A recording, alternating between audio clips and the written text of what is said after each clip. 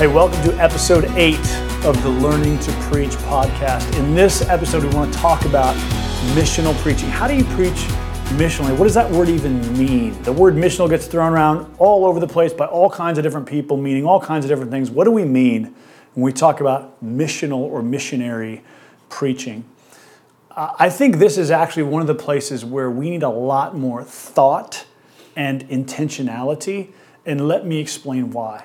Because for those of us who value a sort of reformed-ish, gospel-driven preaching, we have a lot of resources to look to in church history. We have heroes like Charles Spurgeon or like John Calvin or like Jonathan Edwards. There are some great preachers in that stream, and that's a stream that's always valued good preaching. But as I've learned from people like Charles Spurgeon, as I go read Spurgeon's sermons, here's what resonates with me. London in the 1800s is a place steeped in Christendom.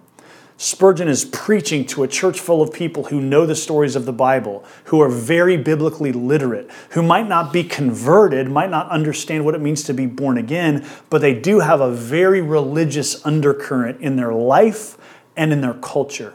That is not the world we live in anymore, and that's why we kind of have to learn again how to preach missionally, because what Spurgeon was doing was, his mission was a bunch of people who are Christianized but not converted.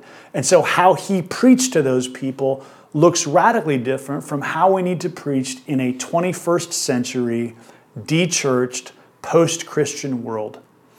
I was really provoked on sabbatical in 2019 when Tim Keller tweeted this: "In 2,000 years, we've never learned how to do mission in a place that was post-Christian rather than pre-Christian. If you're in ministry, it's going to take all of your life to help the church figure out how to do this." That resonated with me because that's what I feel about preaching. I'm not sure how to preach in a post-Christian world, but I'm trying to do my best to give my life to figuring it out. And I hope that this part of this podcast helps you and helps us gain a little bit of traction in that category. So here's the key concept that I want to lay out for you as we think about missional preaching. When I say missional, I just mean preaching that connects not just to churched people, not just to people who already embrace the gospel, but to unchurched, de-churched, skeptical, critical, post-Christian people. People who aren't sure that they believe the gospel, who aren't even sure it's worth thinking about, but who might be somewhat intrigued by it or show up at your church because they have a friend or a family member who invited them. So I'm speaking about how do you preach as a missionary to your city? And the key concept I think we need to embrace is simply this. It's from a title of a Charles Taylor book that's also, Jamie Smith has done a lot of work on this. We need to embrace the fact that we live in a secular age. That what we mean when we talk about being post-Christian is that secularism is sort of an undercurrent of the intellectual climate that we live in. We don't live anymore in a world with Christian assumptions. And here's what James K. Smith and Charles Taylor mean when they use this phrase. What they mean is everyone in society is cross-pressured. No one is certain of what they think about everything in life. Increasingly, what you find is that Christian believers are haunted by doubt and questions, and unbelievers are haunted by the possibility that the Christian faith is true and that the gospel has something meaningful to say. We don't live in a world where there's clean categories of believer, unbeliever, Christian, atheist, theist, agnostic. We now live in a world where all of us sort of feel this secular veneer that we live within, and none of us are quite sure that we have the angle, the corner on reality. Understanding that is crucial to understanding how to preach missionally in a post-Christian world. It goes back to some things we've said in this podcast before, one of which is you don't just tack the gospel on at the end. We don't just live in a world where people need to know you're a sinner, you need to be forgiven by Jesus, Jesus died for your sins, you need to trust in him. Yes, those things are all true, but that doesn't have the resonance that it did in a Christianized society where everybody had sort of an intuitive understanding of conviction of sin and of their need for a Savior.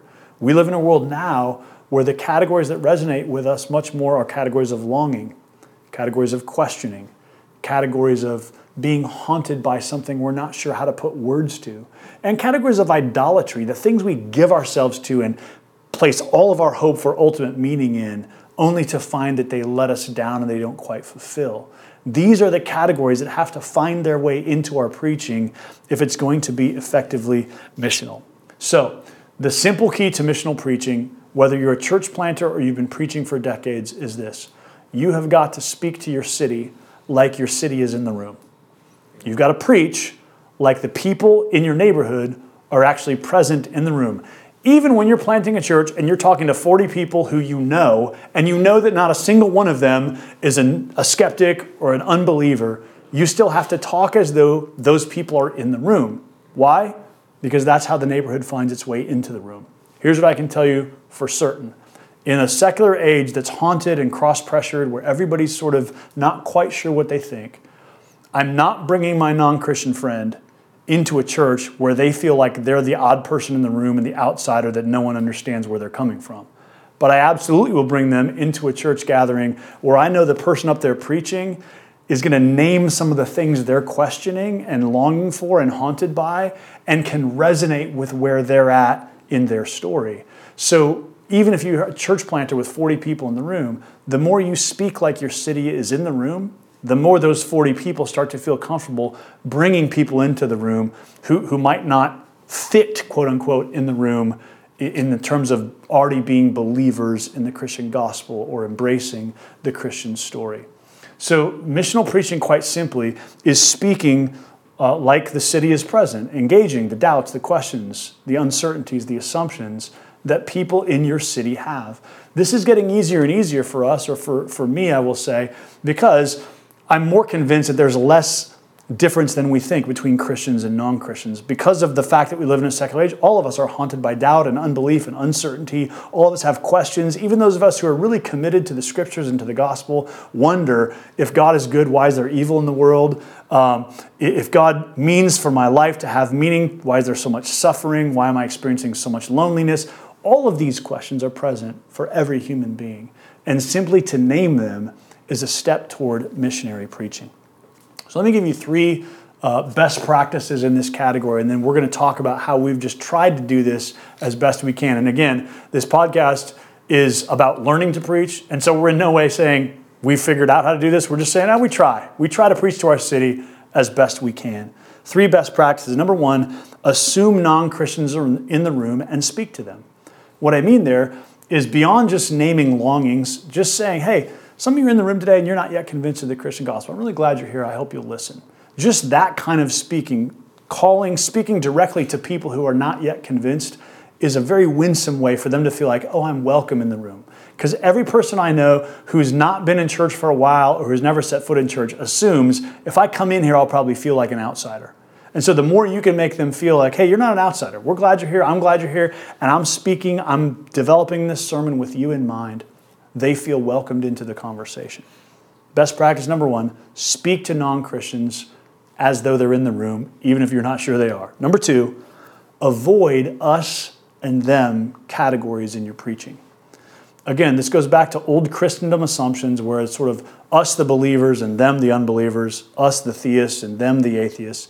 Anytime you set up an us-them dynamic in your preaching, instead of inviting people in, you're building walls and creating hostility, whether you intend to or not.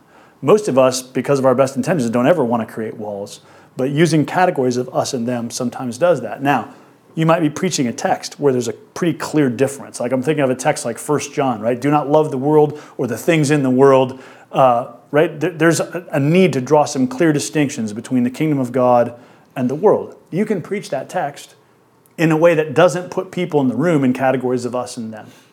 And you've got to figure out how to do that in order to be an effective missionary in your context. I had a friend that sent me a sermon recently that he was preaching at another church in town. It was a great sermon. It was basically a sermon on Romans 1 about how there's no such thing as an atheist because Romans 1 says, though we know God, we suppress the truth in unbelief. And so he was preaching on this whole dynamic of how human beings suppress the truth in unrighteousness, that it's not true that we don't know if there's a God. We do know, we just don't want to reckon with it. It was a brilliant sermon. The problem was he was preaching as though everybody in the room already agreed with his assumptions.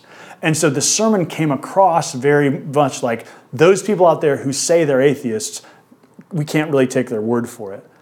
And the feedback I gave them was real simple. It's just like, hey, preach as though some of those people are actually in the room. Assume there's some atheists sitting in the room as you're preaching so that you don't create this dynamic of us in here and them out there. But so that the people in the room who actually are wrestling with the very questions you're talking about feel like you're drawing them in how you preach the sermon. So avoid us, them. Here's the third best practice. Invite conversation and dialogue however you can. Maybe that's through a skeptics class. Maybe it's through inviting people to email you after the sermon. Maybe it's through just following up and creating connections. As a preacher, here's what I can tell you. If you create and invite dialogue, if you invite feedback, if you invite people, hey, if you're skeptical, if you're critical, I'd love to hear from you. I'd love to know how I can more effectively engage the questions you have. Those people will feel welcomed to come and talk to you. I know this because I've been doing that for years as faithfully as I can. And those people seem to feel comfortable coming to me and saying, hey, here's my frustration with Christianity. Here's where I'm not convinced. Here's the questions I have about the Bible. Here's where my doubts are unanswered still, despite what you're saying. You have to create a feedback loop where people who are skeptical, critical, unsure, uncertain, and unbelieving feel like they can ask questions. They can process those things in community. Maybe you do this through the small groups ministry in your church, but I'm saying as a preacher, it kind of has to have a personal connection to it. You, the preacher, the one communicating, have to welcome feedback from those who disagree with you and who don't think like you. And that's one of the most effective ways to be a good missionary in your city. One of the funnest experiences I've had in all my years of ministry in Omaha, Nebraska, is when I got invited to speak at the Midwest Free Thought Summit, which was a room full of atheists and me. And they wanted me to be on a panel and just to ask all their questions about why Christians are so weird, awkward, obnoxious, frustrating. It was one of the funnest things I've ever done. And I got that invitation simply because I built a friendship with someone who was a secularist and who was part of that community. And she felt like, man, you're a pastor, but I feel like you're approachable. Would you come and just let us ask you questions?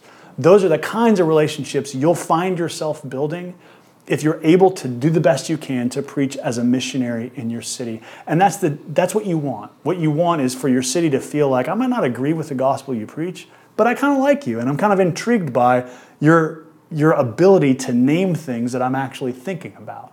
I might not agree with your answer to them yet, but I'm intrigued that you're willing to talk about them. So those are some real simple best practices on how to do your best to preach missionally and to be a good missionary in your city. All right, guys, let's talk about what have we learned, and as we've tried to inhabit this as best we can, what else do we need to sort of add to the equation here? I think one aspect of this that's been helpful for me is the pulpit as a means of discipleship is something we talk about a lot.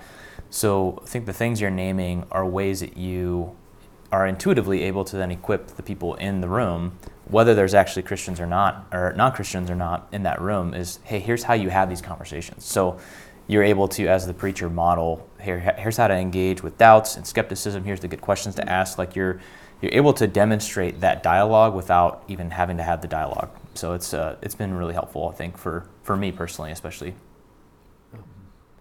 I found it particularly helpful to invite the congregation and skeptics who might be present into my own struggle with doubt and unbelief, to just communicate, I've been a Christian since I was 17, and I still have lingering doubts. I still have questions that are unanswered. I still have points of struggle and concern, and I'm very much still in process in that regard. And to just be able to communicate the way that gospel brings hope and life and clarity to me, kind of inviting people into that, I think disarms them in a way that begins to make them more receptive to the way the gospel could speak into their story too. Yeah, not only I think disarms the room for non-Christians who are entering in, but it also gives Christians permission to be honest about where they're at, which then makes them, I think, even more receptive for gospel renewal. In ways where if you feel like as a Christian you're walking in, you have to have all your questions answered, all of your doubts dealt with, you almost are entering with a facade that's hard to break through. I got this from Tim Keller. but he talks about the fact that every sermon has a text, a context, and what he calls a subtext. The text is the text of Scripture you're working with. The context is the people or situation you're preaching to. He says the subtext is what the preacher's life says without knowing that it's saying that, or what the culture of the church says without knowing that it's saying that. And he talks about, for instance, some churches have a subtext of, aren't we great for believing what we believe? And he says no preacher would ever say that verbally, but you can feel it in the ethos of how the preacher communicates and how the congregation responds. The subtext is, aren't we great for believing this, and aren't people dumb who don't believe this? And if that's your subtext, you will never be a good missionary. You're saying no non-Christian will ever find their way in the room. You know why? Because they can read that subtext and go, yeah, I'm not interested in that. That sounds a lot like social media and a lot like politics and like a lot of other things that make me feel like no one cares what I think. So understanding, paying attention as a preacher to the subtext of what I'm saying. This has been really helpful for me. I even have, we have people in our church who just have good, wise ears, and I give them freedom to come to, hey, tell me what subtexts you feel like are present in my preaching. As an example of that, some of the feedback I've gotten is, hey, you're a married guy with kids. That's a lot of the stories you tell. I'm a single person. The subtext I feel here sometimes is like, my life doesn't matter to the preaching here. Well, I certainly don't want to communicate that, so I need to be aware of that. I've also gotten feedback of, hey, you're a man, I'm a woman. A lot of your illustrations have to do with your life as a man. What about those of us who are women, and how can you value our voice in the stories that you tell and make sure that your illustrations take that into account? So there's all kinds of subtexts that are present, whether we mean them to be or not. And paying attention to them and being aware of them is half the battle of missional preaching. So the more aware we can be of what the subtext is of our pulpit and of our church, the better we can do at making sure that we're aware of that subtext and minimizing its tendency to create walls. Mm-hmm. I think another thing to add too is this, along with what you're saying, Bob, is not assuming everybody in the room knows all the words that you're saying and what they mean. So not without overdoing it, but explaining, big theological words, if you're going to use them, not just to assume I can throw out atonement or substitution or whatever, and just assuming everyone's on the same page, because those people that are less familiar or this is their first time there, they have no clue what you're talking about. And now they're spending the next 5 minutes trying to figure out what that word means instead of being engaged with what you're saying. Tim Keller calls that discourse in the vernacular. Use the language of your city that people actually use. My friend Matt Cruz says, I want to preach like a Bostonian, because people in Boston talk weird. I want them to feel like I get their world and I talk like the guys at their workplace talk. That's not going to resonate in San Francisco or in Dallas, but man, in Boston, I want to talk like Boston. It seems like for maybe the more advanced preacher, a lot of this is happening almost intuitively. You're kind of mindful of the subtext. For more of the novice preacher, I remember David Helm telling us in a workshop one time, like, hey, you need to make sure at some point in your sermon you directly address non-Christians in the room, whether it's an appeal, whether it's an acknowledgement, but there's something about like actually just starting to speak to them really goes a long way. Yeah, that's a huge one. Bob, can you speak briefly to somebody who's maybe in a context where the city still very much feels like it's coming out of Christendom? Yeah. It's already left Christendom, but it hasn't yet fully arrived at a secular post-Christian world. It's somewhere in between, and it's changing. Yeah. What would you say to somebody who's pastoring in that context where they're not really quite in both worlds? That's the nature of a lot of places in America still, although they're waning. And I just think in those places you have to preach the gospel against moralism. You have to tell people how being a nice, good person is different from being a Christian. You don't need to speak as much to secular unbelief, doubt, confusion, and skepticism as much as you probably need to speak to the tendency to just kind of want to be a nice person and have it be okay there. So I think in general, places that tend to still be Christianized, like the hometown where my grandparents and my parents grew up, it's just kind of like a nice Midwestern place. Just good, hardworking people. They're not hostile toward God or Christians. They just aren't convinced that Jesus has anything super meaningful to connect to their actual life. And again, those are the things you need to name in a context like that. You need to say, hey, in this context, we're not we don't smoke marijuana in Muskogee, to quote a Hank Williams song, right? It's maybe our issue isn't that we're the younger brother rebels. Maybe our issue is we just think we're really great, hardworking, deserving people who don't need much grace from God. Whatever the defeater beliefs are in the context you're preaching in, you've got to learn how to name those and speak the gospel to those. That really reminds me of, I think, what Tim Keller says about avoiding the ditches, of being able to speak to both the religious and the irreligious, and how the gospel saves us from both unrighteousness and from self-righteousness. Yes. Like how the gospel is really something different altogether. Yep. I think has been really helpful to me, because I pastored in a small town. I pastored in a context that was kind of in between, and it's hard to figure that out. But just having that category of it's altogether different than what either thing has to offer, I think is really, really helpful too. Yeah, in our foundations class, we talk about the gospel as a third way. And I don't know if I got that language from Keller or if that's just my way of phrasing what he says, but it's that whole idea of there's irreligion, there's religion. The gospel is something different from both. Let's help people see how it's different from both. Another thing we talk about in the foundations class is Babylon versus Jerusalem, that whole dichotomy of Jerusalem as the city where everything's religious culture is kind of the norm. People know what's going on. People know the systems and the structures to it, whereas Babylon, you're in exile. So there's that element of, okay, I'm not going to assume anything here. Everything's on the table, and I have to be open to speak in a way that's meaningful and understandable. Yes. I will also say this. I think just as a concluding insight on missional preaching, I think we have to draw a careful line here that what we're after is not necessary. We want to be winsome, but we're not after people who might be hostile to Christianity thinking we're great. We want to faithfully represent Jesus. Jesus was a winsome person. But the gospel does have some level of challenge and offense. And so what we're not saying with missional preaching is remove any offense to the gospel. What we're saying is make sure that the thing people are offended by is actually the claims of Jesus and not the subtext or culture of your church, your inability to connect with them as a preacher. Let's preach in a way that holds forth the gospel, but in a as winsome and charitable way as we can, that connects with people's real longings and concerns. So I hope those insights are helpful in helping you think about how to be a better missionary from the pulpit.